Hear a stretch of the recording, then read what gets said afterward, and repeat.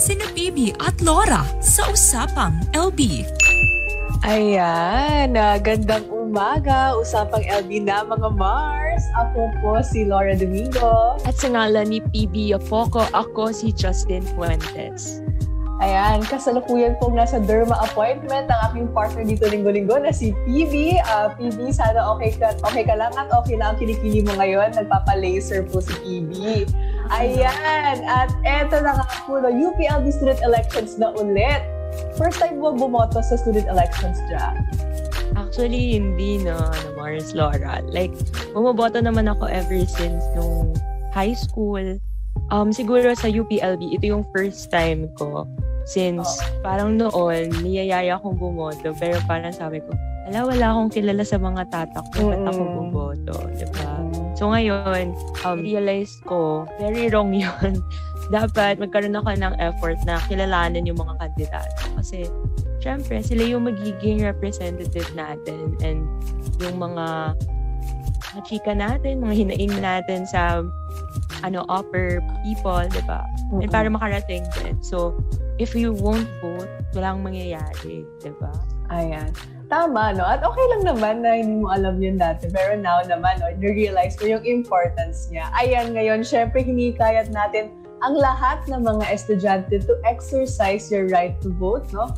Lalo na ngayong pandemya na more than ever, nararamdaman natin yung presence ng mga student leaders natin sa pag-push ng mga demands natin. Kasi wala tayo doon physically para magawa ko ano yung gusto natin gawin sana or do our part as much as we would have in the face-to-face setting.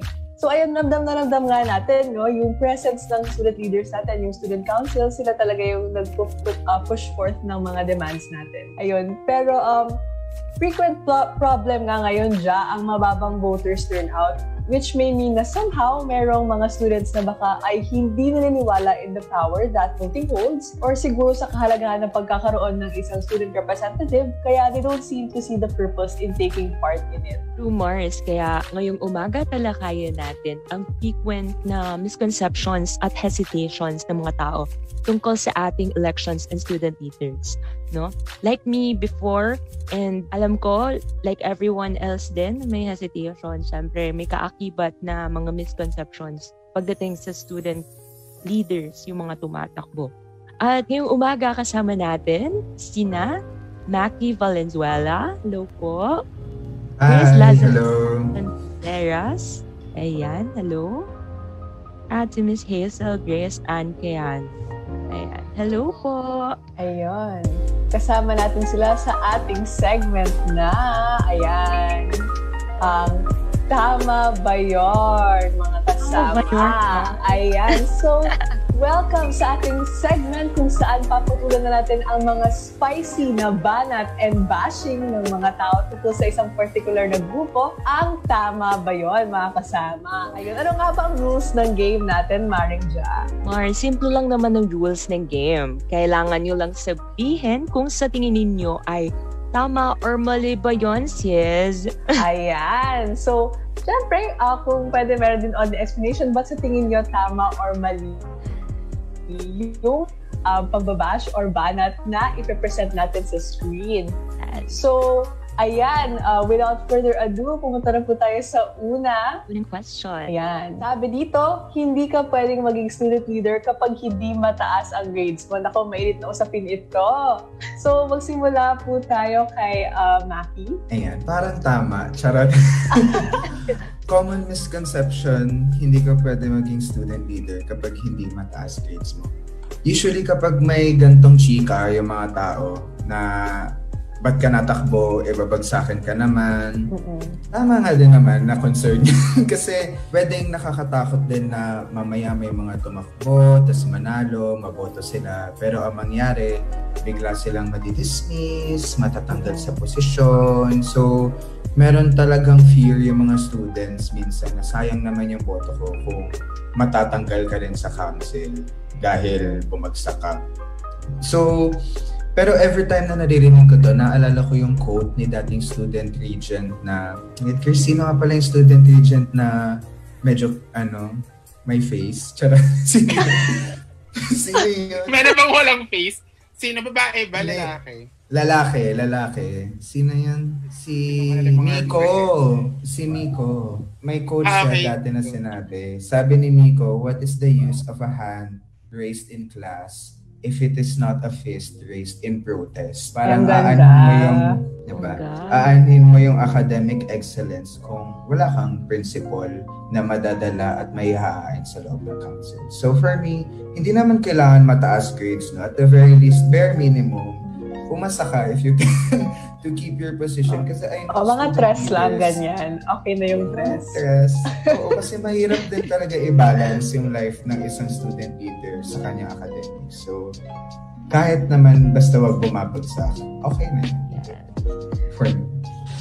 Ayan. So, tanungin naman natin, no, yung ating prof na si Sir Chris. So, bilang isang prof, no, dapat ba na mataas yung grades para maging student leader? Ako naman, ang ano ko dyan, ang paniniwala ako dyan.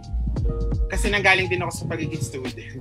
So, marami din ako mga naging kaibigan, naging kasama, no, na tumakbo rin sa student council. Ako rin actually, tumakbo rin ako sa council noong 2010. Sa CAS naman yun. Pero unfortunately, no, hindi ako nanalo ng mga panahon. Pero anyways, ang gusto ko lang sabihin ay, sa mata ng isang guro, syempre, gusto niya, nakikita niya nagpa-perform well ang kanyang mga students. Wala naman teacher na naghangad sa kanyang mga estudyante na bubagsak, di ba? O kaya naman ay hindi na makagraduate. Walang ganong teacher, no? Pero syempre, mas nagiging matingkad yung pagiging student leader mo, no? Kapag nag-excel ka rin sa isang bagay na titingnan ka rin positively ng iba mong mga schoolmates, parang ganun. Although, tama yung sinabi ni Maki kanina, no, na wag nating i-equate yung academic excellence sa leadership. Hindi talaga sila magpapantay, pero dapat nagko-complement sila sa isa't isa. Parang ganun. So, wag nating tingnan na magkahiwalay na bagay itong dalawang ito. Pero personally, no, nakikita ko naman na hindi naman sa lahat ng pagkakataon yung grades mo yung nagdidikta kung anong uri ka ng tao. Hindi kaya hindi lang to sa usapin ng ng personality at character, kundi maging sa pag-serve mo as a student, parang ganun, or as a student leader, ganyan. So, maririnig nyo naman to palagi, no, na sabihin ng inyong mga teachers, especially kapag high school kayo, na hindi sukatan ang grade, no, ng inyong pagkatao. Totoo siya, no, hanggang sa paglilingkod, no, sa paglilingkod sa bayan, parang ganun. So, wag nating ikulong, no, wag nating ikulong yung paglilingkod, no, sa mga numero lang, no. Pero wag din nating isang tabi, no, dahil napakaganda rin kasi na kaya mo siyang pagsabayin, no, kasi rin siya, sukatan din siya ng paano mo dinadala yung mga bagahe mo sa buhay, parang gano'n. So, titingalain ka talaga ng mga ibang students, no, kung kaya mo siyang pagsabayin. Parang gano'n ko siya nakikita. Yun. Kasi kung gusto mong mahikayat yung mga students na maniwala sa'yo, gagawin mo lahat ng paraan, di ba? Para paniwalaan ka. Pero, yun nga, wag padikta sa mga numbers na ito. Yun. Siguro nagagaling ako sa point of view ng isang teacher, parang ganyan. Ayun nasabi niyo po yung word na, yung term na role model. So, ayun nga po lagi yung tinatanong nila or ina-assert nila na dapat role model ka, so dapat ganito, mataas yung grades mo, keme root, ganyan. So, ano po ba yung sukatan ng role model? Paano mo masasabi na role model ng isang student leader? So, ano yung dapat niyang gawin para maging role model siya? So, ano yung dapat na meron siya at hindi naman masyadong kailangan na meron siya? Ang hirap ng tanong. Parang hindi natin siya kayang i-package lang, no, sa ano. Pero pag sinabi kasi nating role model, no, ikaw yung ideal, no, ikaw yung kaya mong pagsabayin yung mga bagay-bagay. At kung ako ordinary student ako, no, makikita ko siya as something na okay, no, na itong person na ito kaya niyang pagsabayin ang mga bagay-bagay. Pero ipapaunawa din natin dun sa person na yun, no, na yung ideal ay hindi kinakailangan maging perfect. At nagigets ba rin niyo ako? Nag-make sense ba ako? Parang ganun. So, hindi sa lahat ng pagkakataon ng ideal ay perfecto. Parang ganun. So, ang mahalaga, nagagawa niya yung kanyang tungkulin. Nagagampanan niya yung kanyang sinumpaang responsibilidad. Yung maglingkod sa mga estudyante, yun naman din yung kung student leader ang usapan natin. Di dapat, yun nga, nagagawa niyang i-represent yung mga estudyante, nagagawa niyang ipaglaban yung karapatan ng mga estudyante at hangga't nananatili yung ganong yung ganong katangian ng isang student leader, deserving siyang maging student leader, deserving siyang maging isang role model, parang ganun. Ayun, bago tayo pumunta kay Hazel, no, tanungin ko rin ulit si Sir Maki. So, kayo po bilang naging student leader po kayo before, what qualities did you think you needed to have para masabing, okay, ready akong tumakbo? Ayan. Actually, hindi ako nag-council, pero part kasi ako ng maraming campaigns bilang dating chairperson ng Anak Bayan. Tapos, isa talaga sa mga, kung dun sa usapin ng grades and academic excellence, I mean, meron kasi talaga mga students na tinitnan nila lang mga role model, yung mga estudyanteng mataas yung grades. Like, meron akong mga moments na bago ako mag-room to room sa isang klase, kunyari mag-i-invite sa isang mobilization or campaign, nakakahiya kapag, shit, di ako pumapasok sa klaseng to. Tapos mag-room to room ako dito, mag-a-announce ako, baka i-judge lang nila ako. Pero kunyari, kapag may isa akong klase, tapos may exam, pinamigay, tapos na-announce na, Maki, top-notcher ka. Shit, ang lakas ng loob ko mag-announce after na, hi guys, punta po kayo sa events ng USC, ng CAS-SC. Pero, kung usapin kasi talaga ng role model for me, ako iba-iba talaga standards ng mga estudyante, may iba na grades. Ako, kapag kaya niyang i-convince yung mga estudyante na maniwala doon sa mga pinaglalaban ng mga council, ng mga organizations. Like for example, walkout. Hindi madaling magpa-walkout ng isang estudyante kasi masasacrifice na yung attendance niya sa klase. So kung ikaw yung isang tipo ng tao na kahit sobrang GC na estudyante, kaya mo siyang paliwanagan in the most simplest of words para ma-convince siya na mag-participate. For me, yun ang isang role model na ideal na student leader. Okay. So, thank you po dun, Sir Maki. No? So, si Hazel naman, ikaw, what's your, ano naman yung expectations mo sa isang student leader? So, isa ba sa mga expectations mo ay kailangan mataas yung grades niya? Or hindi siya babagsakin? Ganun. As a student, syempre mahalaga na hindi babagsakin yung iboboto kasi nga nag-agree po ako na it shows character dun sa mga iboboto natin. Kung paano ba nila dinadala yung priorities nila sa buhay, ganan, nakasabay ng leadership nila. Pero hindi naman po quantifiable yung qualities ng mga student leaders. So, parang yung qualities na makikita natin sa isang laude o kaya sa mga flat una yung grade, iba siya dun sa qualities na meron yung mga leaders natin.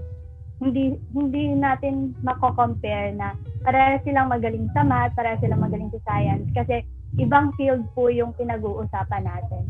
And para naman po sa akin, para dun sa student, para sa role model, para ano ba yung pinag-uusapan natin? Di ba yung mga student leaders? So yun yung role nila.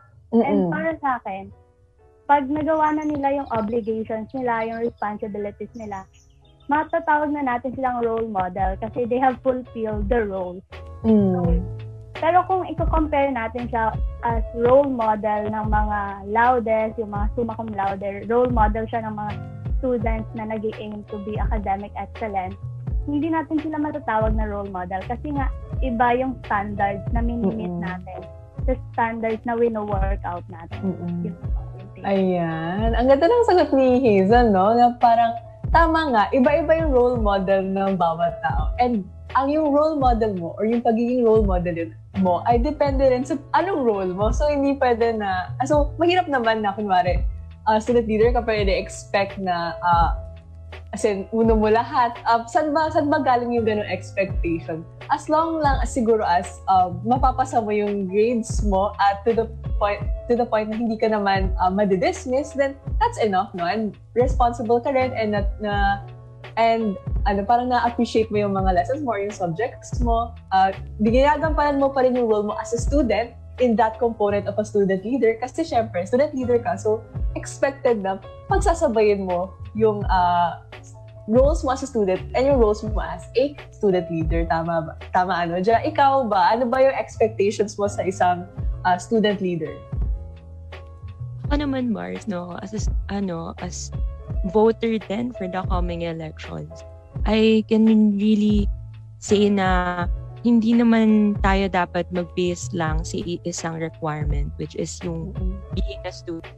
Alam ko, batid nating lahat, hindi lang sa mga student leaders, pero syempre sa UP itself, no? Lalo na sa mga tagalabas, or, diba? Ito yung connotation sa atin na puro reklamo lang naman yan, pero wala naman talaga silang nagagawa. So, tanungin natin yung take na ating mga guests regarding that. Totoo ba na puro reklamo lang? Start natin kay Sir Chris. Sir Chris, no? Totoo ba na walang nagbabago pagkatapos ng term ng isang student leader? Pwede natin balikan yung panahon na kung saan naging student leader ka rin, di ba? Nung habang estudyante po kayo. Sige, yun nga, 2010, tumakbo ako. Pero hindi naman ako nanalo. So, technically, hindi ako naging student.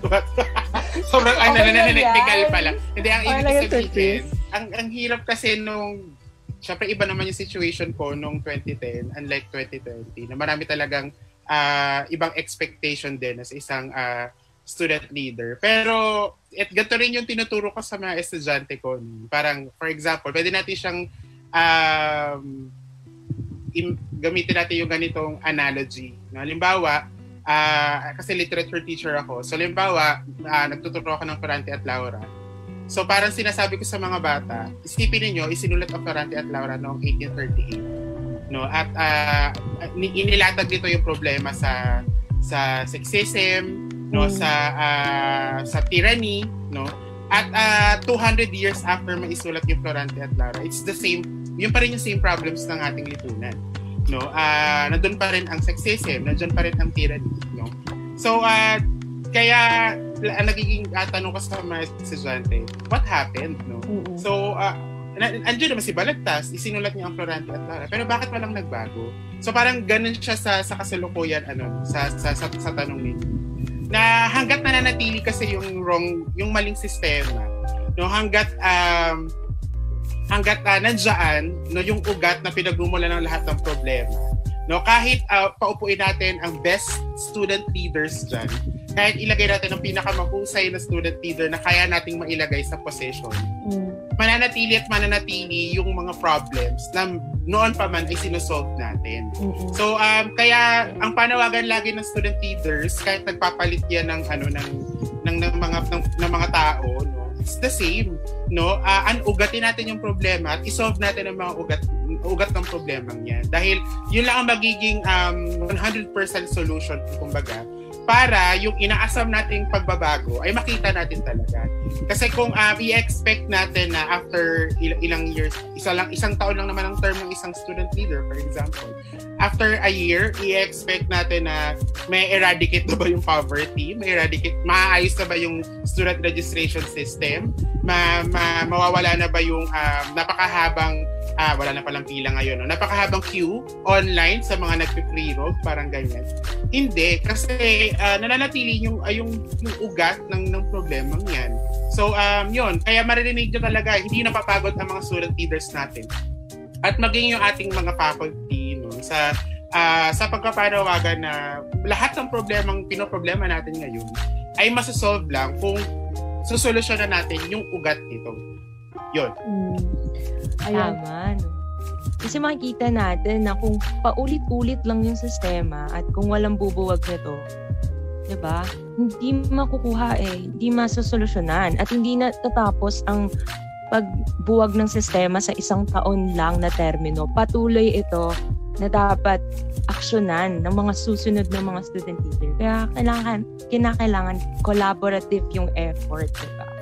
So, ayan, sobrang nakakatuwa na, di ba? From a perspective ng isang teacher to the past, student leader. So, sundan naman natin ng take naman ni Sir Maki regarding this. Wala namang nagbabago pagkatapos ng term ng mga student leaders. Totoo po ba yan? Sis, sobrang mali. Like, sobrang mali talaga nito. Got ready. Charot. Batch 14 kasi ako. Tapos, anong year na ba ngayon? 2020 pa rin. 2019 kasi void yung 20 at 20. Charot. Let me tell you kung kagano karaming nagbago from 2014 to 2020.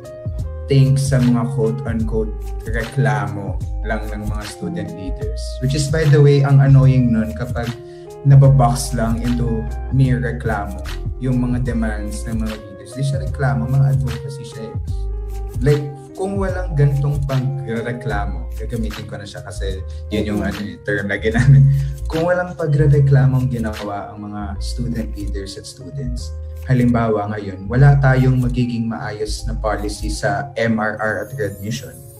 Alam niyo ba, from 2014 to 2018, sobrang dami kong friends na nakasama ko na sa Square, sa ICs, sa JACS. Iiyakan ako dahil hindi na naman na yung admission ko. Tapos, as in, nagbe-breakdown sila sa akin.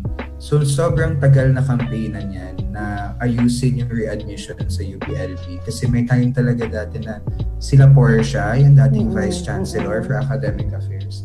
Talagang sasabihin lang yan, my God, pang-apat na read na yan. And it's so shady. No, huwag na yan tanggal. Parang ganun na yung mga linyahan nila, mga gut feeling na lang yung pag-reject nila sa mga read. Pero ngayon, tignan nyo with the campaigns ng mga students for a new leadership sa UPLB under Camacho and Sir Camacho. Gabi Camacho na lang, tropa pala kami. Si Sir Camacho at si Ma'am Loyola, ngayon, mas lenient na sila sa MRR and readmission. Isa pa, Diyos ko Lord, yung free education, yung RA 10931. I mean, although hindi perfect yung kasalukuyang free education law, no? The fact na napalibre natin yung tuition sa mga undergraduate students, naalala ko yung moment dati noong 2017, nung umaga, kasi ilang years na yung kinakampaign ng student leaders. Nagsimula yan sa House Bill 4800 ng Kabataan Party List with iba't ibang organization sa UPLB. Tapos naalala ko ng 2017, one morning, nakita namin sa news notification na pinirmahan ni Duterte yung RA 10931 after hour-long campaigns na magka-free education. Sinignan namin na, like legit ba to? Sabi namin, yes, next semester wala na daw babayaran yung mga undergrad. So, ang ginawa namin, yung student councils, dinala namin sila sa SU. Tapos, in-announce namin sa lahat ng students, may megaphone kami na, we are happy to announce na through our campaigns, wala na pong babayaran ng mga undergraduate students na tuition next semester. Tapos, grabe, yung feeling na nagpapalakpakan, nag-iiyakan yung mga students sa SU that time. At sobrang dami pa. Dahil sa pagreklamo, may office pa rin yung perspective at USC sa SU. Kasi nung time talaga ng 2013 to 15, tiniratan kayong paalisin, guys, ng admin. Kasi gagawin daw commercial center yung SU. So alam mo yun, parang every time na may nagsasabi na wala namang nagagawa sa pagreklamo, inaano ko talaga sa mata. Lumabas kayo outside your bubble and look at all these campaigns and victories na mas marami pa sana tayong makakamit if lahat tayo like nagpa-participate. So, yun. Grabe, no? Sobrang powerful talaga ng collaborative effort ng mga student leaders. And it takes a lot of years talaga na bago marinig, ganun ba kabingi ang ating administrasyon? Ganun ba kabingi ang mga nasa, mga nanunungkulan, di ba? It takes a lot of years before ma-free ang education, which is really a basic right ng bawat tao. It's really necessary na malaman natin na itong mga sinasabi nating reklamo ay hindi lang basta-basta reklamo. Kasi tandaan natin, ang mga reklamo ay parang natatapos lang ng ilang mga segundo or ilang mga minuto. huhupa na yung emosyon mo. Pero tong mga reklamong to, hindi naman to tatagal kung reklamo lang sila. Ito ay mga demands. Ay, ang ganda. Ito ay may importansya para mas lalong maramdaman ng mga estudyante, di ba? Or mas maramdaman nila na meron palang concern sa kanila or para sa kanila talaga ang edukasyon. So, nandiyan ang ating mga student leaders to really represent our, what do you call this? Our plead, diba? So, from the perspective of a student, let's hear from Miss Hazel naman. Ayun po. Tama naman po yun, na parang merong nangyayari, hindi lang makikita ng lahat or hindi lang nakikita ng marami. So, kasi po para sa akin, ang take ko, leadership is a collective action. So we cannot put the blame dun sa mga student leaders lang kasi it's a work of many individuals. It's a work of many sectors. For example, kailangan pang ipa-approve sa mga admin, sa gobyerno, para dun sa free education. Hindi lang basta siya nakasalalay dun sa student leaders. Kasi if we're gonna say na nakasalalay yung mga nangyayari sa student leaders alone, then masasabi natin na marami na talagang mangyayari kasi student leaders are hopeful, dedicated sila. If they want to, kung gusto nilang mangyari yon, they will let that happen, di ba? Pero kasi hindi ganun yung sistema. Maraming processes na pagdadaanan and we cannot put the blame to the student leaders and masabi natin na wala naman talagang nangyayari. And also po, dagdag ko lang, yung sinasabi ng reklamo, it's the job of the student leaders para sa akin. It's the job na i-voice out yung voice ng mga estudyante, i-voice out yung demand ng ng student body. Kasi kaya nga sila leaders eh. They are there para i-voice out yung mga kailangan natin. And to many people, it's reklamo.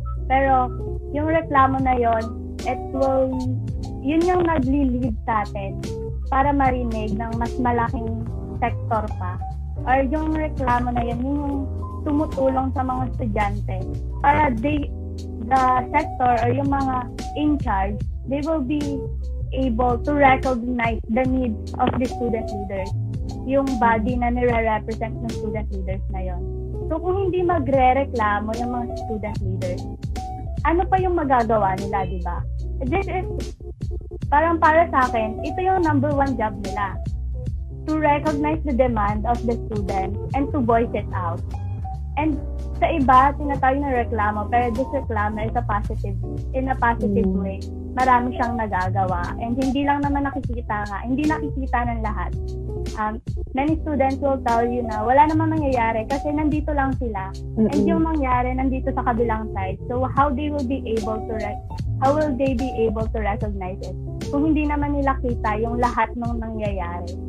So yun. If you're gonna ask the student leader, iba yung sagot. And if you're gonna ask the students, iba din yung sagot. And iba din yung sagot ng teacher, iba din yung sagot ng admin. Kasi they're looking into different areas. Kasi nga masyadong malaki para makulong natin siya sa idea na ay ito nga yung nangyari, ay malaki nga yung nangyari. Ito yung contribution nila.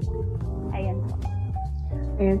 May share lang ako maring dyan, no? Kasi taking off din from the points of Sir Maki, Sir Chris, and Hazel na nung high school, not to shade on student leaders sa high school, pero yung mga contribution talaga dati, bagong trash can, yung mga kitang-kita mo na parang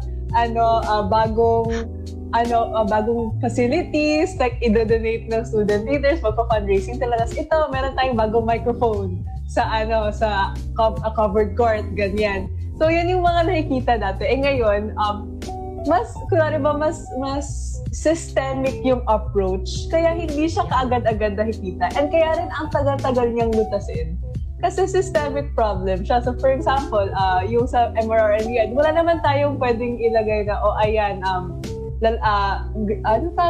parang grievance box. Lagay niyo lahat ng mga galit niyo sa MRRNED cases. Wala namang ganun. Kailangan talagang gumaod, paulit-ulit na gumaod, and tireless persuasion nga sa mga tao na, makisabay kayo sa calls, tapos yung mga administrasyon na nasabi mo nga kanina dyan ay parang nabibingi na ilang taon, ilang termino pa ba ng student leaders kailangan para marinig sila. So, ganun katagal yung kailangan i-endure ng ilang termino, ilang student leaders para marinig sila. Kailangan repeatedly, tirelessly, itinataas na yung demands ng mga estudyante. So, hindi siya ganun ka-simple na ayun nga, parang lagyan mo lang ng project donated by Supreme Student Council Batch 2018. Wala nang ganun, di ba? True, Mark. Ayun, kaya mahirap. And nagigets ko rin why some people, pagpasok nila sa college, they don't see that kasi that's what we're used to. Kahit sa gobyerno nga natin, sa nating gobyerno, national government, ganun yung atake na bagong covered court, ganyan, bagong building. Yeah.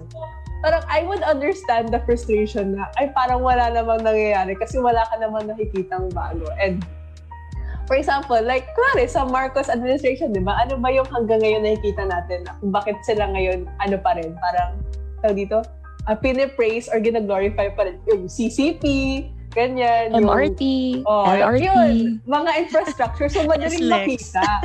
Pero hindi nila alam na ang daming, yung sa film center, ang daming na baon dun sa ilalim kasi nagmadaling si Imelda, ganyan, hindi nila nakita yun. Hindi nila alam na yun, yung mga infrastructure na yun yung mga utang na hanggang ngayon binabayaran pa rin ng bansa. So mga ganong bagay na, ayun nga, parang it's not that easy to point out. Nakikita mo lang na reklamo siya. Pero slowly but surely, nangyayari yung changes na yun. And katulad nga na na-raise si Sir Maki kanina na, ayun, yung MR and Riyadh cases. Ngayon, nakita natin na marami sa mga kakilala natin, ilan na rin doon ang mga student leaders, no, ay natanggap yung MR and Riyadh appeals nila ngayon. And isa din yun, di ba alam ko sa JSU ba ni-raise, Sir Maki, na yung sa free tuition, dati ay ni-raise lang din yun sa JSU. Tama ba? Yes, as in dati parang mga campaigns lang siya na feeling namin dati na kaya pa ba to? Makikinig ba sila? But yeah. Ayan. So diba, parang ang dami sa mga, paulit-ulit to, sinabi din namin to sa episode natin sa Usapang LB about activism and pati din sa EDSA People Power episode namin na parang marami sa mga natatamasa nating mga karapatan ay dahil sa hindi sa mga student leaders na itinataas yung demands natin. Sila yung student representatives natin. Kaya, parang kakampi natin sila, hindi natin sila kaaway. And, yun nga, sabi ni Sir Maki din kanina na ito din ay, parang we cannot depend naman din on one person to voice our demands. Kailangan din makisama tayo, no? Kasi yung collective call na yun, marinig yun eventually kapag mag-support. So, ayan. Meron ba bang gustong parang napapatango si Sir Chris at si Hazel? No? Meron ba kayong gustong idagdag, ganyan, i-voice na Emerald? Tama naman, no? Ang pagkakagets ko kasi kanina, mas malawak, no? Pero tama yung sinabi ni Maki, no, na hindi dapat natin pwedeng isang tabi rin din yung mga tagumpay na nakamit ng mga student leaders at yung student movement mismo, no, kahit noon pa man. Naalala ko bigla nung nag-share si Maki kanina. 2010, bago ako umalis ng university noon, ipinatupad yung large class policy. Kung sana nahagip pa ng inyong alaala. No? 2010 yun eh. Lahat ng mga GE courses ginawang large class. Eng 1, Eng 2, at iba pang mga GE. No? Tapos may mga hindi naman laboratory, recitation classes, smaller recitation classes. And doon ko nasaksihan bago ako umalis ng university, yung pinakamalaking gathering ng mga students na against dun sa large class policy. At eventually, na-scrap din. Yung a large class policy. At yun, no, tagumpay yun, hindi lamang ng student leaders natin, kundi mismo ng student movement, no, na kumilos sama-sama. No? Although hindi naman agad-agad na na-scrap yung LLC.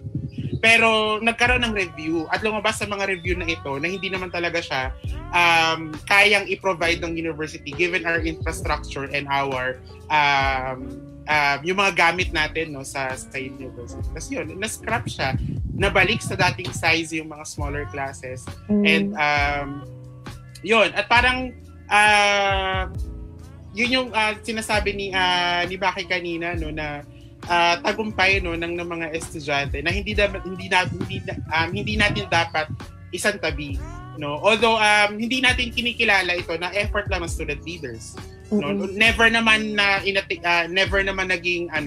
naging aim ng ating mga student leaders yung glory, yung credit, no, dahil lagi naman nilang binabato ito sa student movement din, no, sa pagkilos mismo ng mas nakararaming mga estudyante. At sa panahon ngayon, napakahirap siyang gawin, no. Isa talaga siyang katangian kumbaga ng ating mga student leaders, no, na hindi angkinin ang glory, na hindi i-credit ang sarili, no, kundi ibigay yung itong pagkilalang ito sa mas malawak na bilang ng mga estudyante. At ang hirap nun, napakahirap nun sa panahon ngayon, lalo na sa ganitong setup natin na napaka-individualistic, nakakulong tayo sa ating mga classroom. Nakakulong tayo sa ating mga bahay. Yun. Ayun. Si Hazel, meron ka bang mga cooling thoughts? Ayun po. Since collective action nga siya, na-agree na natin na work siya ng student leader, student body, admin, ganun. So, ang magagawa po natin is to vote sa mga leaders natin and to participate sa mga gusto nila or adhikain nila. Or if hindi tayo pabor, let's voice out kung bakit ganon yung opinion natin para mas madaming o magkaroon ng discussion, mas madaming thoughts na umiikot para mapag-usapan natin. Hindi lang natin iasa sa student leaders yung gawa. So let's participate and let's cooperate with them. Okay. Meron matang kasabihin si Sir Maki. Ayan, may daradag pala siya. Ayan. At saka tulad din ng sinabi ni Grace, part din naman ng participation natin na i-feeling nyo walang nagbabago sa ilalim ng isang council, which is pwede rin naman it's the case na yung student leaders hindi talaga kumikilos, inactive. Job din natin as students na i-criticize sila and hold them accountable. Hindi pwede na parang buong taon hindi tayo imig, tas pag election na ay hindi na lang ako boboto kasi wala naman silang ginawa. And as much as we can, syempre punta tayo sa mga council of student leaders kasi voice nyo doon na feeling nyo walang nagbabago. Part yun ng participate natin. Ayan. So, tama, no? Parang, yun, kakampi natin sila. Pero kapag, feeling din natin medyo walang nangyari, wag naman natin sila masyadong ilagay sa pedestal. In the end, tayo pa rin yung nagluklok sa kanila, tayo yung nag-elect sa kanila, we voted for them. So, we can also demand accountability, demand na parang, pwede ba medyo ganyan, mas maging, pwede ba, mas i-better nyo na ganyan, or itodo nyo na ganyan, ganun baga. O, di ba siya? Yes, Mark. Tama. Ayan. So, pupunta naman tayo sa susunod, no? Yes, ang susunod na question. Tumatakbo lang naman yung mga yan para may mailagay sa CV. Kumbaga, si Chris. Grabe! Chris, tumakbo lang para sa CV. Tama. Ayan. Ay, gusto ko muna mauna si Hazel Grace. Hazel ba or Grace? Parang nalito na ako. Hazel Grace. Hazel Ang Grace. haba. Ayun. Ayun po. First time ko po kasi boboto sa LD. Pero, naka-experience na ako ng mga student elections. Pero para sa akin, kahit naman sa national election, kung tatakbo lang sila para bragging rights, ganun, parang tumakbo ako ng student council, ganun, pampalagay lang sa TV. Makikita naman natin yun as voters. Makikita natin yun sa intention nila.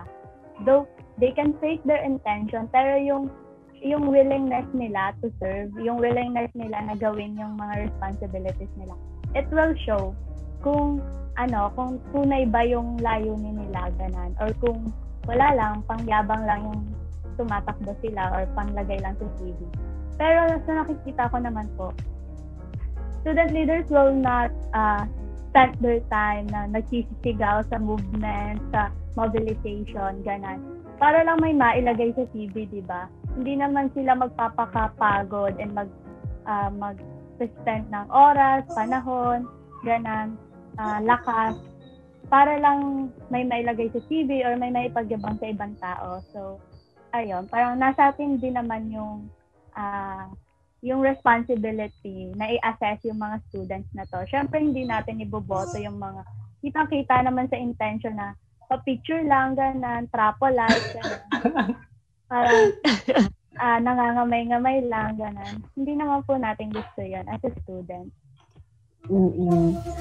Ayan. So, sunod naman tayo sa kinall out ni Sir Maki na si Sir Chris. Panahon niyo na po ito para i-defend yung sarili niyo? Never ko nilagay sa CV ko na tumakbo ako. No? At hindi mo naman nalalagay kasi di naman ako nanalo. So, finalist. Oo, finalist lang. Pwede mo nakalagay, no? First runner-up. Pero meron ako i-share sa inyo na isang experience, no, na nag-a-apply ako ng trabaho, mga 2011. So parang sa DepEd Central Office, may isang opisina akong pinag-applyan doon. Ang unang, tingin-tingin siya ng CV. Ang unang tanong niya sa akin, naging leader ka ba ng student movement? Yun yung unang tanong sa akin, parang, kasi nakita niya UP eh. Nasyak ako. Kakatakbo ko lang, kakatalo ko lang. So, paano ko sasagutin itong tanong to? Na-realize ko, no, na parang next time na nga, hindi ko na nga ilalagay sa CV itong mga ganitong uri ng credentials para hindi ako matanong. Parang ganun. So, yun ay nanggagaling sa point of view ng practicality. Huwag po nang ilagay sa CV, no? Ay hindi dapat natin hindi na dapat natin pinagmamasigaw, no, kanino man yung ating naging tungkulin bilang mga student leaders. Yes, sometimes pampabango siya ng ating mga CV dahil sukatan din siya, no, ng iyong leadership, no, bilang isang individual. Pero kung ang intention mo lang ay ilagay ito sa CV pampabango, tulad ng sinabi ni Hazel Grace kanina, ay yun yung isa sa isang napakapangit na pag-uugali kung ikaw man isang student leader, no, na kinuha mo lang yung position, tumakbo ka for the position para lang maipagmalaki mo siya after your graduation at mailagay mo sa mga documents or sa mga requirements mo. Hindi siya katangian ng isang student leader dahil tulad nga na sinabi ko kanina, ang isang tunay na student leader ay never kukunin ang credit, no, para sa isang bagay na ang gumawa naman ay ang student movement. So, parang ganun. Pero, yun nga, kayo as a student, pwede nyo talaga siyang ilagay. Nagumula na naman ako sa practicality. Pag kayo nag-apply ng trabaho, pwede nyo talagang ilagay, pero maghanda kayo sa mga possible questions sa inyo ng inyong magiging employer. So, yun nga para sa akin, hindi wag mong ituring ang sarili mo na isang karapat-dapat na student leader kung ang tingin mo lang sa position mo ay award or kaya naman ay isang something na kinakailangang i-brag sa public. Yun. Mars, may a-add lang ako sa sinabi ni Sir Chris. Siguro sa perspective to ng mga tatak ko at kung ito man ang iniisip ninyo na para lang may malagay sa CV.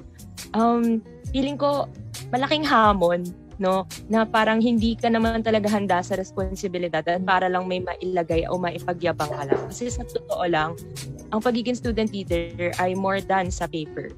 Kung makikita nyo, 'di ba? Yun nga sinabi, 'di ba? Patuloy na inaayos ang sistema. So ngayon kung para ka lang sa CV, hindi ka ba matatakot sa dami ng pwedeng mambash? Hindi ka ba matatakot sa pwedeng maraming mag-call out sa'yo? At hindi lang iisang mata ang nakatingin sa'yo, buong student body. At hindi lang student body, faculty, nandyan din ang iba't ibang mga institusyon sa loob ng universidad. So kung para sa CV lang, huwag kang tumakbo ng student leader, matakot ka sa mga mata at sa mga bibig at boses na pwedeng, di ba? Pwedeng mag-call out talaga sa'yo, Basta stress ka lang kung mag-student leader ka para sa CV. Kasi yung mga gumagawa nito, ito yung mga feeling ko, hangin lang, yung mga tipong wala naman talagang gustong maambag, di ba? Mamaya meeting de avance pa lang, umatras ka na kasi ang idea mo, CV lang to. So pag tinanong ka ng issue, wala ka naman talagang alam, di ba? So paano mo masosolusyonan yung mga problema? And to know na ang pamumunuan mo pang mga estudyante ay hindi mga basta-basta. Ito ay mga palaban. Ito ay para sa bayan, di ba? So dapat kung ano yung nire-represent mong estudyante, yun ka talaga. At sa tingin ko, tayo mismo, nakaukit na sa atin na hindi dapat tayo mag-credit grab. Kasi, di ba, responsibilidad natin bilang isang citizen na gumawa ng mga aksyon para maging kapaki-pakinabang natin, pagiging Pilipino natin. At nagsisimula yun sa pagtakbo siguro at sa pagboto, diba? Ayun lang naman on my take. Sige. Ayan, mukhang may pinaghuhugutan. Parang may naiisip na particular na tao si Jack. Parang gigil na gigil siya, no? Pero ayan, para naman sa take ni Sir Maki, no? Kanina pa siya nag-react sa Parang mas gigil siya, Ter. Oo. Mas gigil. Parang may sasabog na Tsaa. Ngayon. Alam mo, dito talaga kumukulo yung dugo ko sa mga gantong tao. Hindi, actually, alam mo yung una kong sagot dito, tama. Kasi meron talaga akong mga kilalang tao na tumatakbo lang para malagay sa CV nila na student Name council. drop naman. Blind item. Blind item. No, batch, charot. Snatch kiting. Hindi. Sino to? Pero yun, nung binasa ko yung mga nung narinig ko yung mga sagot ni Hazel at ni Chris, na-realize ko na, sis, parang mali. Kasi, kung tumakbo ka lang para malagay siya sa CV mo, hindi ka student leader, student council officer ka. At hindi lahat ng nasa student council, student leader. Magkukwento ako ng Tale of Two Student Council Officers. Based on a true story po ba yan? Based on a somewhat loosely true story. Ayan. Oh my God! Isa sa mga pinaka-stressful na events palagi tuwing pag-council ka is Feb Fair. Feb Fair talaga, Mars. Kasi napakalaking pera, isang linggo, dinadaluhan niya ng buong bansa. Okay. Buong Luzon. Nadayo yan sa LB para sa Feb Fair. Kasi libre. At saka isa kasi siyang advocacy concert. So, ang dami mong kailangan i-prepare. Ngayon, meron tayong two types of student leaders tuwing Feb Fair. Student council officer, sorry. Yung isang student council officer, pangalanan natin siyang, ayoko pala magpangalan. Isang student council. So, pangalanan na yan. No po. Hindi po tayo ganong tao. Sarap. Isang student council officer, ang gagawin niya, nasa USC office lang siya buong gabi, kahit may exam siya bukas, kasi alam niya na deadline na tomorrow ng mga concessionaires. So, aayusin niya lahat ng concessionaires. Tapos deadline na rin bukas ng program. So, aayusin niya yung program, mag-i-invite siya ng speakers, pakontakin niya lahat ng organizations, kung sino pwede magbigay ng solidarity, sino pwede magbigay ng advocacy sa mga booths nila. Ayusin niya yan lahat. Meron siyang malaking bulletin board. I-invite niya lahat ng tao. Tara, magtulungan tayo. So, yun yung first student council officer. Tapos meron naman second student council officer na nasa dorm niya at makaka-receive ng text sa fellow council mates niya na, "Hoy, tumulong tayo sa Feb Fair, magpakita tayo, but not super." So, baka naalala niyo. Yung tama lang. Tamang participation. Yung tama lang. Tamang participation na. Magpakita lang kayo, tapos attend lang kayo, mag-MC kayo, magbigay kayo ng mga water bottles, at magbigay kayo ng mga pagkain. Basta okay na yun, huwag kayo masyadong magpakabida-bida. So imagine niyo yun, like, dati nagka-scandal na gano'n noong 2015 ba yun, Sir Chris? Or 2014, hindi ka na maalala, na may batch of student leaders from a certain political party sa LB na nagkalat yung GC nila na puro ganun yung mga chat na, guys, wag kayo masyadong tumutong. Oh my God! I remembered. Ano ba yun? Tas, alam niyo kung ano yung nangyari? The next year, hindi na tumakbo yung mga student council. Ala, parang nilive ko yan kanina. Charot! Like, nalusaw yung group nila. Hindi na sila tumakbo ever sa student Deserve. council. Eme. Ala! Nasabi So, ko to yun, kanina okay, sa live report. Yan, true. So, T talaga yun. Mm-mm. So, when it comes to para lang tumakbo sa CV, mag-reflect naman kasi yun sa work ethic. Mm-mm. At kung kayo yung mga tipong tao na walang principle at para lang sa CV, hindi kayo magtatagal sa student leadership kasi it's a very demanding and very principled position. So, that's the T. And we're sipping it. Oo.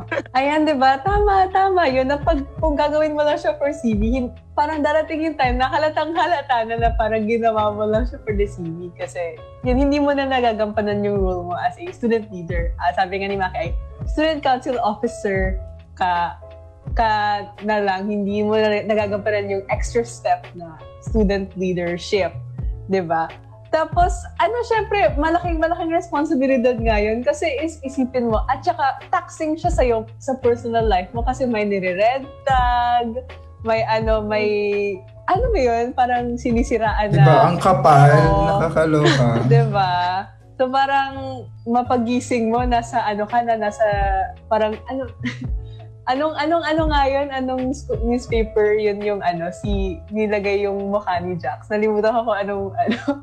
Huwag mo nang alalahanin kasi walang di ko na alalahanin, Oo, basta sabi nga ni Ian ay pambalot ng tinapa yung newspaper. Oo. So parang, alam mo yun, like, it's not an easy job and marami ka namang pwedeng gawin na kung para sa CV mo. Huwag lang mo student leader kasi at risk din yung mga parang nire-representa mong mga estudyante. Parang kawawa naman sila. Ano ba bang pwede mong gawin para sa CV? Best in Calamansi Relay. Chareng! Oh, okay, best in Calamansi Relay. Butihan ng Bulacan. Oh my God. Alam niyo ba, meron dating Cleaners of the week. Dati merong tumakbo sa student council, tapos nakalagay sa credentials niya, group leader, yung 3. Parang ako, wow! Stepping stone, yung meron akong nakita, beauty contest naman yung nakalagay. Kaya ninyo yun. Mutya ng ganyan, 2009, ganyan. Best in long gown. Ganon. Basta mailagay na, no? Pero tama si Laura kanina, no?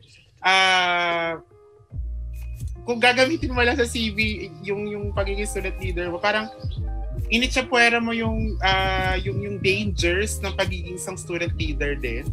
Ginawa mo lang trivia yung pagiging student leader, no, na leader ako pero never ko talaga ginampanan yung tungkulin ko. Kasi kaakibat sa pagiging student leader, yung responsibility at yung danger at the same time. Lalo ngayon, no, na napakainit ang mata ng ating government. Hindi lang sa mga teachers, hindi lang sa mga workers, no, pati sa mga students, no, na nasa kanila mga bahay na nga ay pinag-iinitan pa rin ng mata ng ating government. So yun, may danger at may responsibility sa pagiging isang student leader. At hindi dapat dati siya ginagawang parang trophy lang, no, na dahil nanalo ako, no, it's my trophy. Hindi siya ganun. Ayun, marami pang mga suggestions dito kung gusto niyo magpabango ng CV. Best in nightgown daw. Tapos 1,000 likes and 500 retweets on Twitter. Pwede yun! Basta wag lang student leader, Sabi, ang dami niyo pwedeng gawing iba, di ba? Ang daming pwedeng gawin sa CV na hindi pa kayo, like, okay lang naman, no judgment kung ayaw mong i-bear yung responsibility ng pagiging student leader. Kasi mahirap nga talaga siya. And you need some emotional, mental preparedness para ma-handle yung ganung klaseng trabaho alongside yung role mo na pagiging estudyante, which is already not an easy job. No? Parang ang hirap-hirap graduate. Parang igagaod mo talaga ng parang igagapang mo na lang yung grades mo para maka-graduate ka. So, ultimate respect for people who know for themselves na even if I want to do this, I'm not ready, so hindi ako tatakbo. Even if I really want to, for example, kasi hindi nila kaya. Parang hindi nila kaya personally, that's okay. Parang it's good na na-check mo for yourself na ito parang hindi ko siya kaya. Pero pag i-go mo sis, tapos magparamdam tayo pero not super, parang parang medyo scary yun sis, diba? Ayan. So, punta naman tayo sa ating last but not the least, no? Na misconception. Ayan, ito yung isa sa linya ng mga anti-activist na mga anti-student leader na mga tao. No? Masyado pang naive ang mga student leader. Ayan, so... Ganyan pala spelling ng naive. Umlaut doon. Dalawang tuldok, no? Period. Okay, so una tayo kay Miss Hazel Grace, no? Ayan po. Ano po yung naive? Parang, wala pa siyang alam. Walang muwang. Parang ideal pa sa kanya ang lahat. What makes you a naive leader? Pag there are three reasons kung bakit ka matatawag na naive leader. Firstly, self-serving ka. Secondly, ini-ignore mo yung signs ng danger na pinapasok mo. And lastly, you're not able to make tough decisions and you're not able to take risks. And clearly, hindi ganito yung mga student leader na meron tayo. Kasi number one, hindi sila self-serving. Kasi kung self-serving sila, mag-aaral na lang sila at mag-aaral, di ba? They will not take the risk na tumakbo. Especially sa ganitong setup na ang init ng mata ng mga nasa pamahalaan, ganan. Tapos, online setup pa, mahirap yung camping, ganan. Tapos, hindi na ganon kataas yung parang yung willingness ng maraming estudyante na mag-participate sa council. So, unang-una, hindi ka self-serving kung decision mo pa lang o nandun ka pa lang decision making na tumakbo. Hindi ka na naive nun kasi number one, you take the risk, and number two, nagkaroon ka ng tough decision kasi malaking bagay na nag-decide ka na tumakbo kasi paano kung nanalo ka, diba? Wala namang urungan niya na ay, joke lang, practice lang kung mananalo ako, ganan. Hindi naman yung ganon, diba? Parang nag-campaign ka pa lang, decision mo na yon na you're thinking na mananalo ka.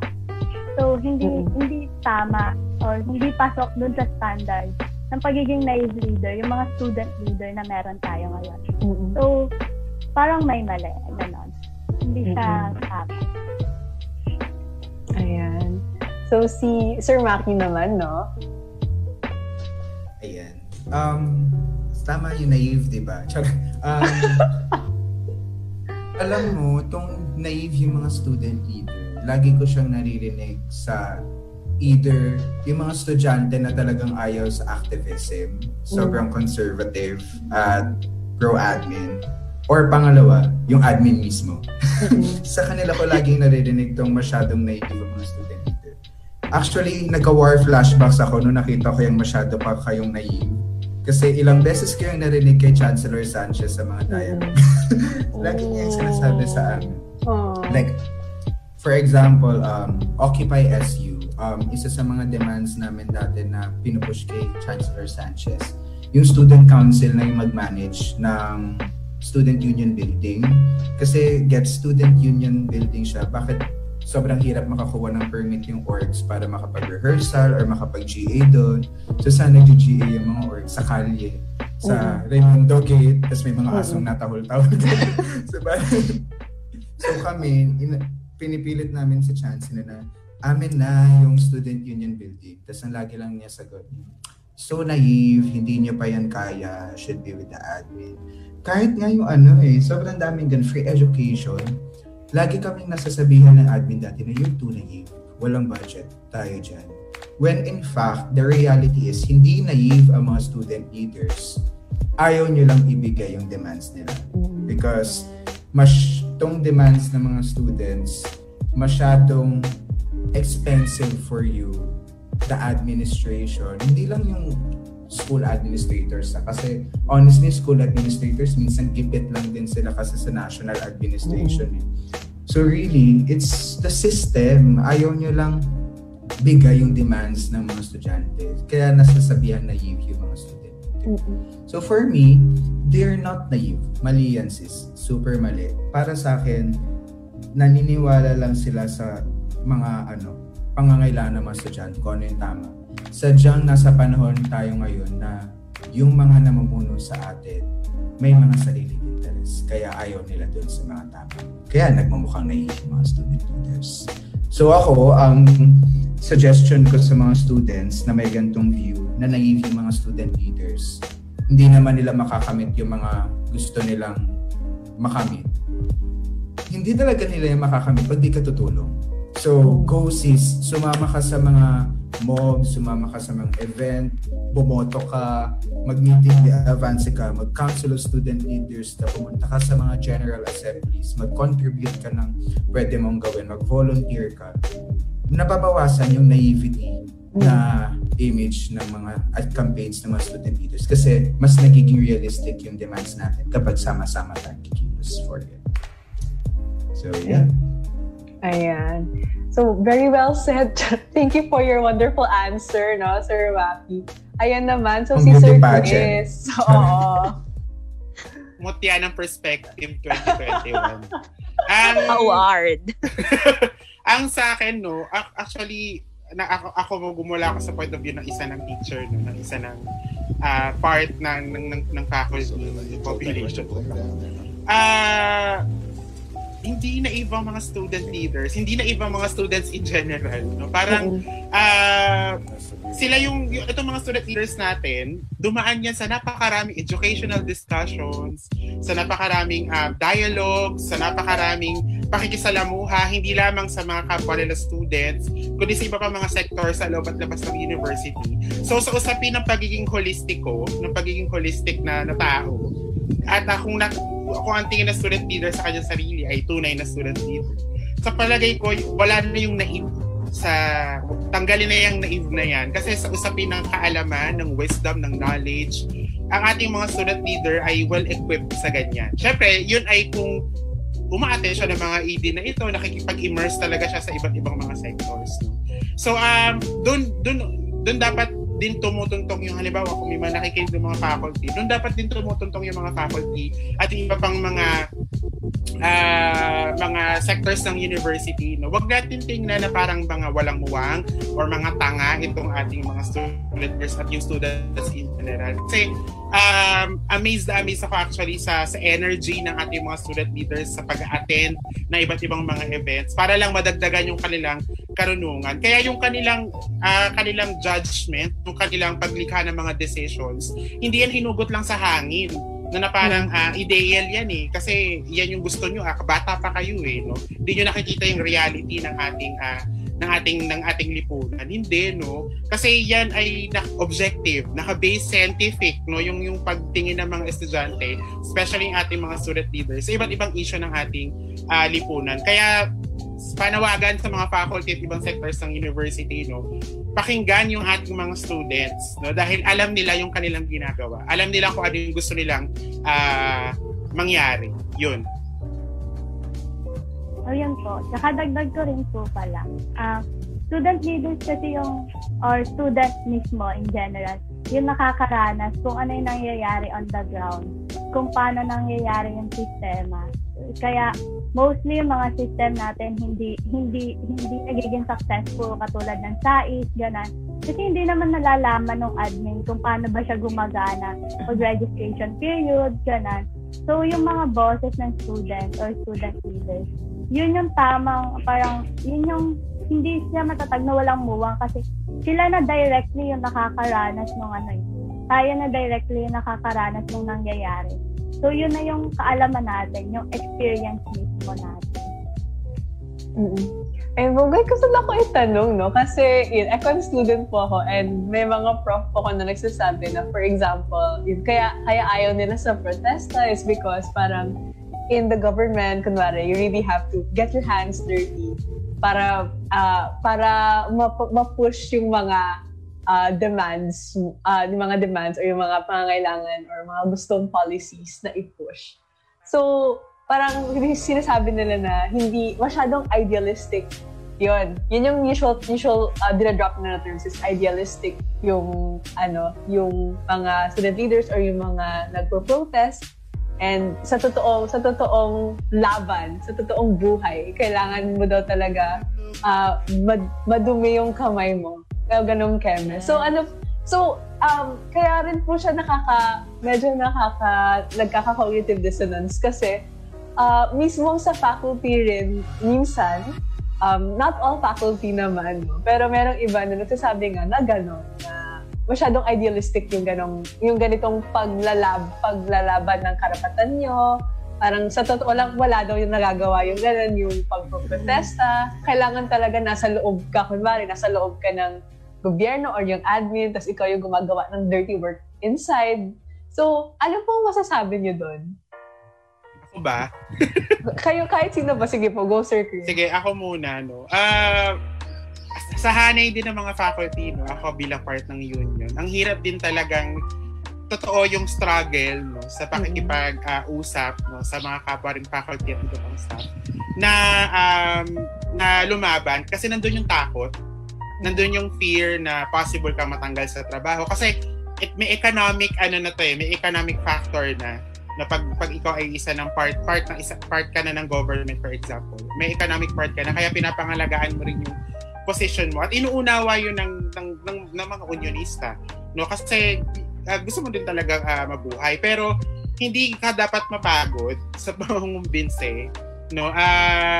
Same sa mga students, no, kung may mga students sa ganito ang pagtingin sa mga student leaders, hindi ka mapapagod mangumbinse kasi kapag napagod ka, yun na yung end ng lahat. So at kaya nga dito ko ina-admire yung ating mga student leaders at yung ating mga mismong students natin na puno-puno kasi sila ng energy, no? Ayun din yung pinaghuhugutan namin ng mga faculty at mga members ng union para hindi kami tumigil din sa pangungumbinsi sa aming mga kasamang faculty at staff, no, na sumama dun sa pakikipaglaban para sa karapatan ng mga manggagawa. At nagpapasalamat ako na naging part din ako ng student movement, no, nung kabataan ko, nung student pa ako, no. Kasi yung prinsipyo na natutunan ko nung umaattend ako ng mga EDs, yung pakikipag-immerse sa iba't ibang mga sectors, yun yung bit-bit ko na prinsipyo ngayong nagtatrabaho na ako. Bago pa ako maging teacher, 4 na trabaho na yung pinagdaanan ko. And lagi ko siyang bit, no, sa bawat opisinang pinagtatrabahuhan ko. At yun yung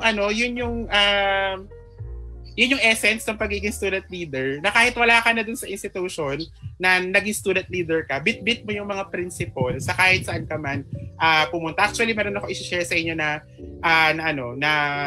parang anecdote. Meron akong friend, no, na yung office niya, mas gusto nung office niya na mga student leader sa LB yung kunin. Kasi very organized, very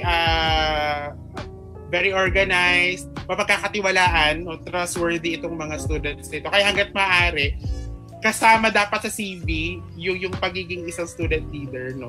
So parang ganun, hindi dapat natin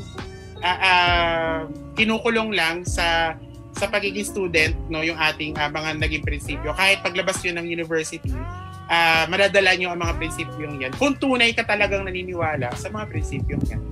Yun. Ayan. May malalagdag po ba si Sir Ma? Actually, dun sa tanong mo, Laura, yun yung exact reason kung bakit never akong nag-room to room sa set.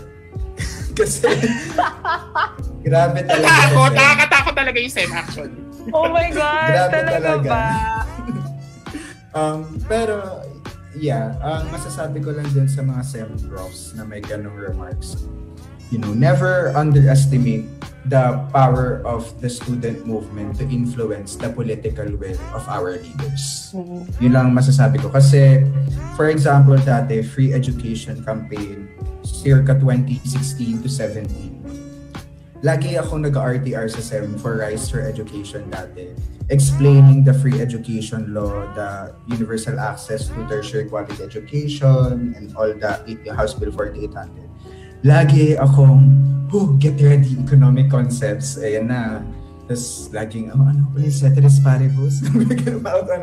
May mga, kasi talagang ina-defend mo sa mga econ profs, yung economic aspect. Which is, if you look at the economic aspect talaga of the policies, given the current system na meron tayo, sobrang naive and idealistic talaga ng maraming demands ng mga student leaders. Like for example, free education, libreng dormitories, kasi they always look at it at a cost-benefit analysis, yung current resources and all that.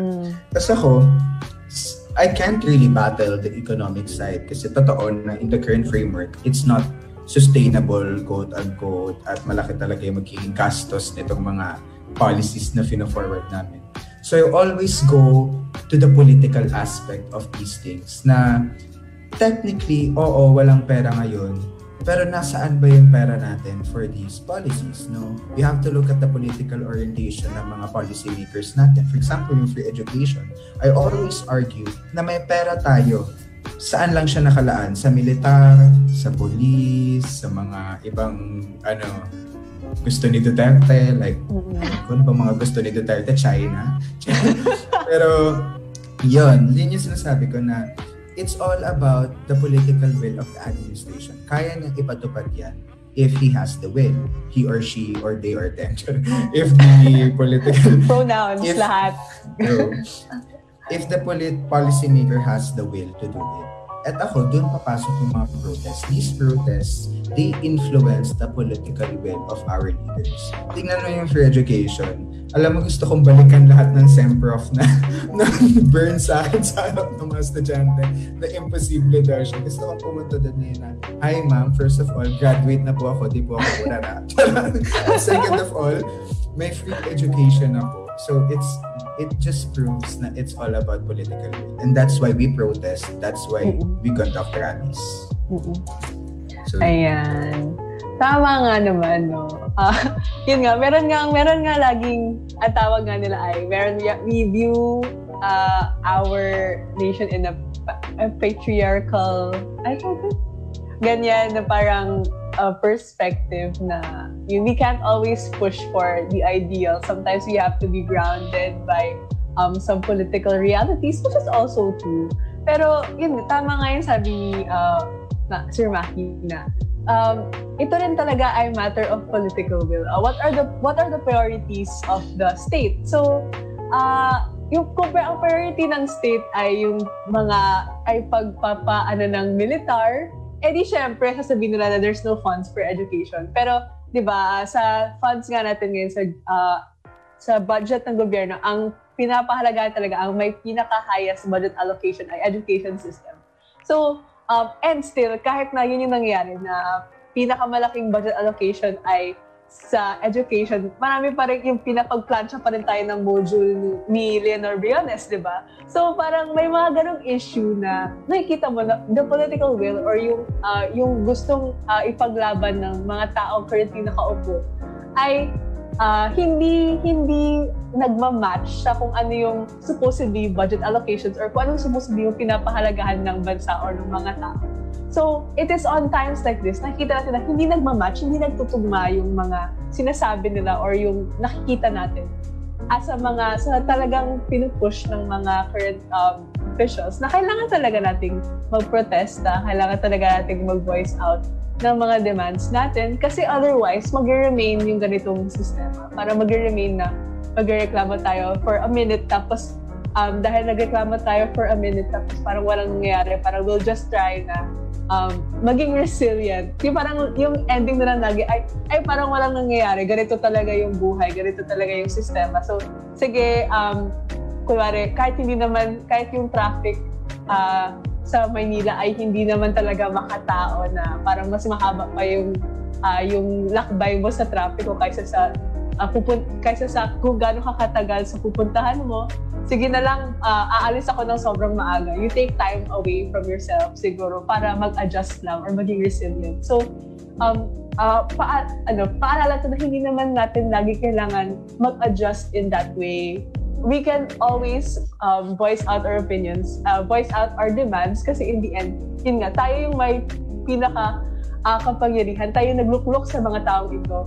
And meron din tayong karapatan meron din tayong power na paalisin sila kung hindi na nila nagagawa yung trabaho nila. So, ayan. Dahil nagre-reklamo natin kasama Ian na nag-overtime na daw ako, kahit kanina overtime siya, ayan na po. Pagtatapos na po ang usapang LB. Maraming salamat kay Sir Maki, Sir Chris, at si Miss Hazel Grace sa magpapaunlak po sa amin dito sa Perspective Live. At ako po si kasamang Laura. At ako naman, at sa ngalan ng ating Mars PB, ako naman po si Mars Jafuentes. At ito po ang Usapang LB. Maraming salamat po. Itbulaga na po ang susunod. Ayan. At inaanyayahan po natin, inaanyayahan ng YapJust ang lahat ng nais tumulong sa mga biktima ng nakaraang Bloody Sunday o ang massacre na naging sanhi ng pagkamatay ng 9 na aktivista sa Timog Katagalugan. Isang legal team ang kasalukuyan na nag-aalalay sa mga pamilya ng mga biktima na ipaglaban ng hustisya para sa kanilang mga mahal sa buhay. Pagkus, sila ngayon ay nangangailangan ng tulong pinansyal. Sa mga nais tumulong, maaaring bisitahin ang Facebook page ng YapJust para sa iba pang mga detalye. So, tara na po sa Facebook page ng YapJust para malaman kung paano nyo pwedeng tulungan ang mga pamilya ng mga naapektuhan ng Bloody Sunday. At susunod naman po, inaanyayahan ng Kabataan Party List UPLB ang lahat na makisali sa kanilang Educational Discussion Series or ED ngayong weekend na naglalayong palaguin pa ang iyong kaalaman ukol sa sitwasyon ng universidad at ng bansa. Ang unang tagapagsalita ay favorite ko tong tao, si Sig Severino, ang chairperson ng College of Economics and Management Student Council at co-head ng Rights for Education or R4E UPLB Organizing Committee na magtatalakay ng isang UP Situationer ngayong Sabado, March 13. Susundan naman ito ng isang National Situationer bukas, March 14, sa pangunguna ni Tin San Agustin, ang spokesperson ng Youth Unite in the Battle to Oust the Neoliberal Dictator Southern Tagalog or Unbound SP. On Sunday, March 14, ang mga educational discussions na ito ay gaganapin via Discord sa 4 p.m. Sa mga nais tumahok, bisitahin lamang ang kanilang Facebook page para sa iba pang mga detalye. Ito po ay Facebook page ng Kabataan Party List UPLB. At ito po, bilang pagpupugay sa 9 na aktivistang namatay sa sunod-sunod na engkwentro noong Bloody Sunday, iniimbitahan ng Student Christian Movement of the Philippines or SCMP, UPLB ang lahat na dumalo sa kanilang online mass na nagsimula na kahapon tuwing 4 to 6 p.m. via Facebook Live. Inahaniyahan ng Youth Advocates for Peace with Justice, YapJust UPLB, ang lahat na makiisa sa paglalaban para sa UPDNB Accord sa pamagitan ng pagpirma sa Declaration of Peace. Isang patunay ang Bloody Sunday na ang terorista pa rin ang tingin sa mga aktivista. Ang YapJust UPLB ay patuloy na nanghihikayat upang mas marami pa ang makilahok sa paglaban para sa universidad mula sa rehimeng Verdugo. Ayan, punta naman tayo sa forecast with Ja. Hello, Ja. Ang College of Arts and Science Freshman Council, CAS-FC, ay naglulunsad ng isang proyektong nagngangalang forecast, kung saan sila news highlights tuwing linggo upang tulungan ng bawat estudyante ng UPLB na makialam sa mga napapanahong issue at balita. Masusubaybayan din dito ang news headlines ng Perspective Live tuwing Sabado. Huwagan para sa lahat ng estudyante na patungkol kay Tita Course or yung mga ngarinderya po sa LB. Maraming mga estudyante ang nakakakilala kay Tita Course, Tita Cora Manay, dahil sa kanyang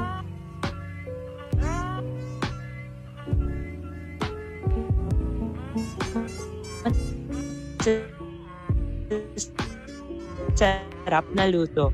Ngunit dahil sa pandemya, kasabay ng walang face-to-face classes, ay nawalad sa numerong 0921-854-171. Ayan. Ulit po, 0921-854-1571. Diyan niyo po pwedeng kontakin si Tita Red. At salamat po. At muli, ako po si Laura at kasama ko po si Ja. At kasama din natin ang ating mga napaka-lovely guests na si Sir Maki, Sir Chris at si Miss Hazel Grace. Maraming salamat po for staying with us kahit na itbulaga na po dapat ngayon. At sana ay masarap po ang inyong lunch. Maraming salamat and goodbye! UPLB votes sa Perspective Live. Sina Bibi at Laura sa Usapang LB.